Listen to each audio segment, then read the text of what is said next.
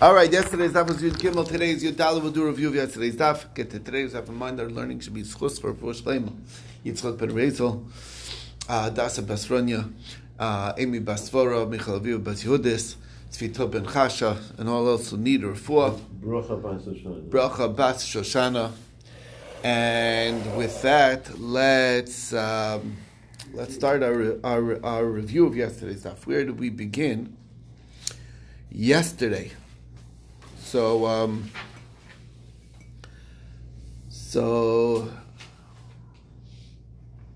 we're up to the fifth line down, or Kashuba, the Pum Nahara. So we had set an idea, the Chiddush, an interesting Chiddush, which is basically there's something called Shtika Lachar Matan Mos, which means that the money was given, and she was not aware that the money was given. And then afterwards, he said, "Well, there's money there." That was the case. The original case was the case where there was this a little thing that seemed worthless. Married me with this, and the fact that she accepts it when it doesn't even look like it's a shava bruta is not indicating that there's a marriage. And then he tells her, "Oh, by the way, there's 4 zuz hidden inside of it, in the pocket." Okay? That's what's going on. She's quiet. Does that mean that it's a marriage or not? So that's the question.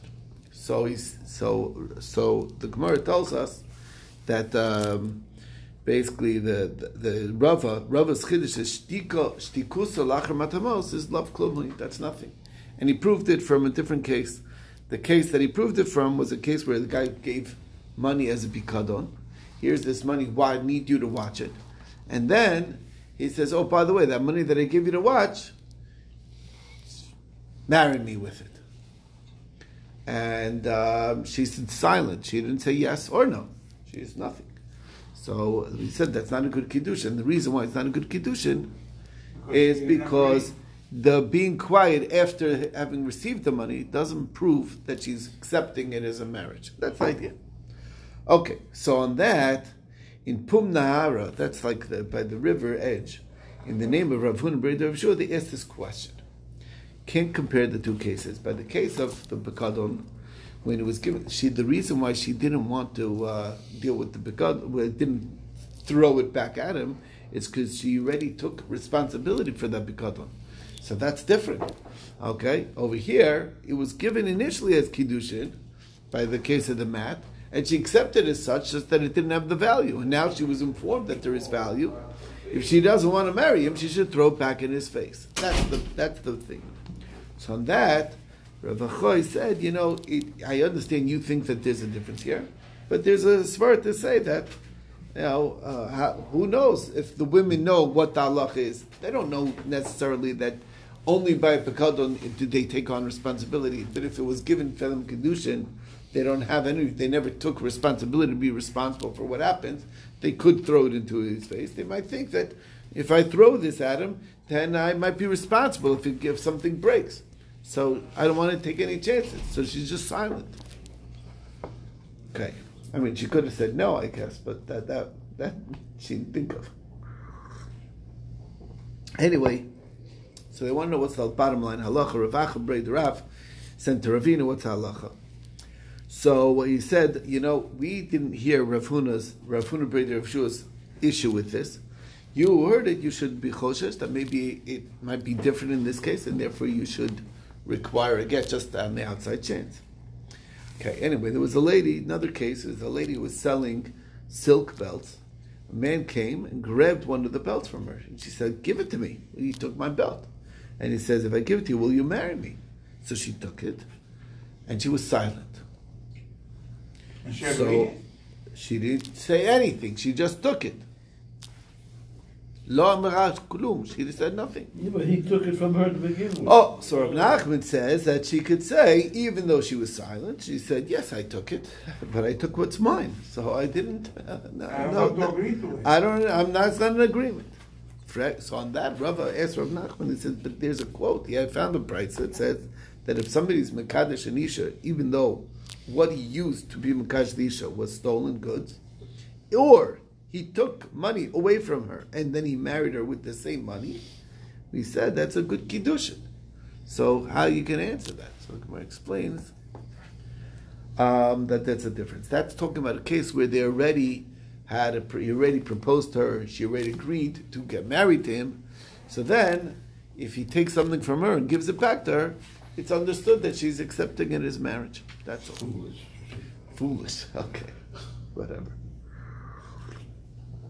Okay. How do you know there's a difference between if there was a shidduch in advance or not? It's a brisa. Brisa says, here's the seller that I'm chayiv to you, and meaning I owe you this money, and then he says, marry me with it. So if it's at the time of the giving of the money, we said it is if she is ratzisa, if she's willing, then it's mikudeshes, and if it's loy ratzisa, it's ain't a mikudeshes. But if it's after the giving of the money, even if she was willing, it's not a mikudeshes. Now, what does it mean ratzisa? What does it mean loy ratzisa?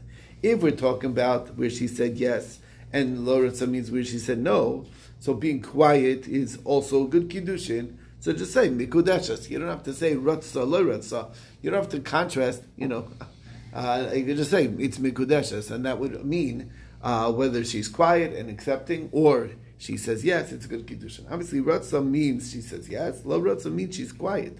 Quiet is considered a no. Why would that be? That it's not mikudeshes? Because she could say yes, I'm taking, but I'm taking what's mine, so it doesn't mean anything. And she said the reason why she's being quiet is because she wants to get back her thing.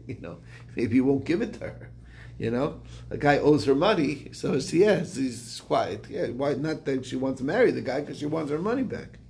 But so how does that fit with the din of kitchen begetza? The only way you make a difference is with whether there's a shidduch or not, and that's the difference. Okay.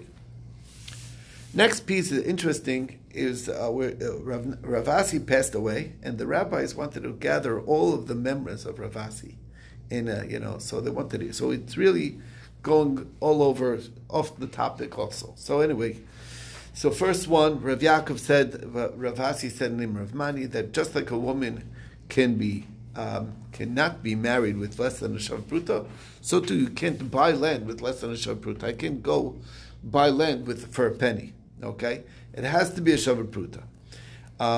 So the Gemara, they told him that is there brisa that says that you could marry. You can't marry with less than a shav pruta, but you could buy land with less than a shav pruta. So the Gemara says that doesn't mean that you're buying it with a kinyan kesef. When you're buying it there, it's talking about chalipin. That means there's a kinyan chalipin, you can buy land. You pick up, that's a symbolic acquiring. You have to use a keli for it. You can't use money. But anyway, that does work. But the kinyan kesef doesn't work if it's less than a shav pruta for land.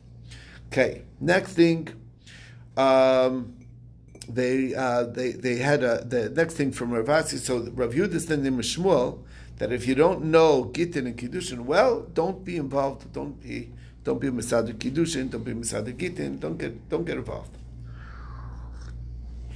And on that, Ravasi said that Rabbi Yochanan, he quoted Rabbi Yochanan as saying that it's worse to the world than the Dor Mabel was. Dor Mabel was pretty bad. The world got destroyed, but it's even worse. And it's quoting a pasuk over here. The pasuk is in Hosea, and it's talking about a bunch of different averos. Allah kiche shratzach, and amongst them is damim b'damin ago. And Rav Yosef was translated that they're giving birth to children from the wives of their friends. Okay, so they had a wife swapping situation going on, and impregnating them. So that's adding more choven al choven mosifin. The idea being is that it creates more mamzerim because people won't even realize who's related to who. So that creates even more mamzerim. Okay, anyway, and the world was mourning, and umla kol yoshriba, and it talks about chayas hasodeh, oif hashamayim, and tegeh hayom. So it's interesting. It's like even the fish in the sea are going to be suffering. Now in the Dor Mabel, the fish in the sea weren't destroyed. Why? Because it was only kol asher b'charava misu. So their avera wasn't so great that it needed to destroy sea life. But the averas in that time that's being described in Hosea is even greater, as the pasuk says. So the Gemara says maybe it's all the things together. No, it mentions only one of them, and therefore each one alone is enough because it doesn't have the maybe. Anyway, so that's what we proved. Okay, that's another memra from Ravasi.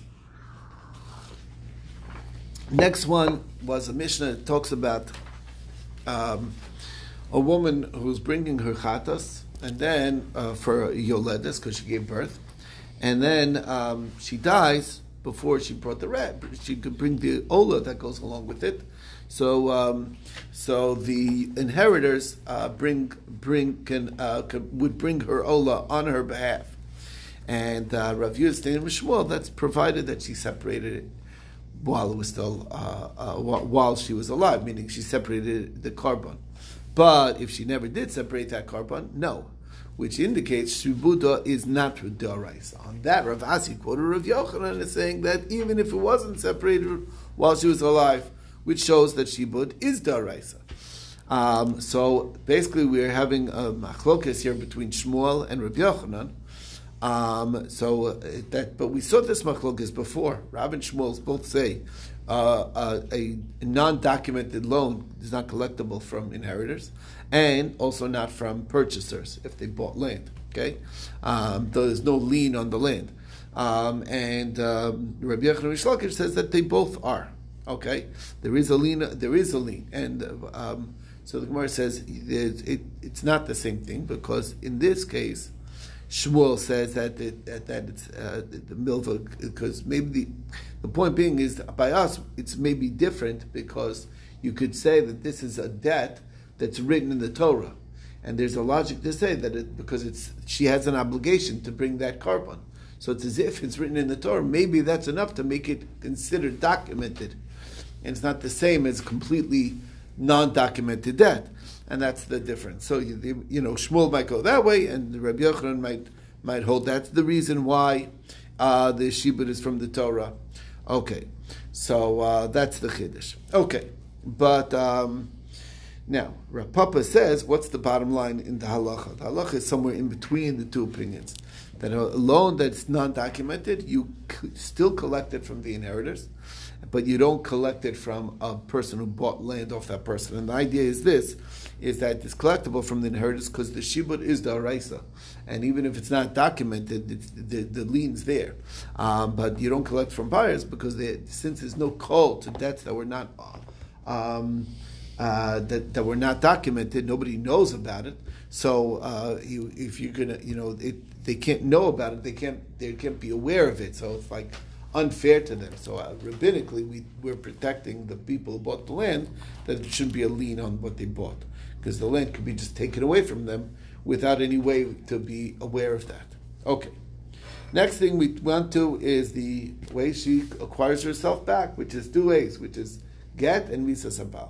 So the Gemara says get is written explicitly in the Torah because of Lasiva Krisos and Nasmiyadan, that she's Vishilcha Mibei, so it's very clear she's out and the works.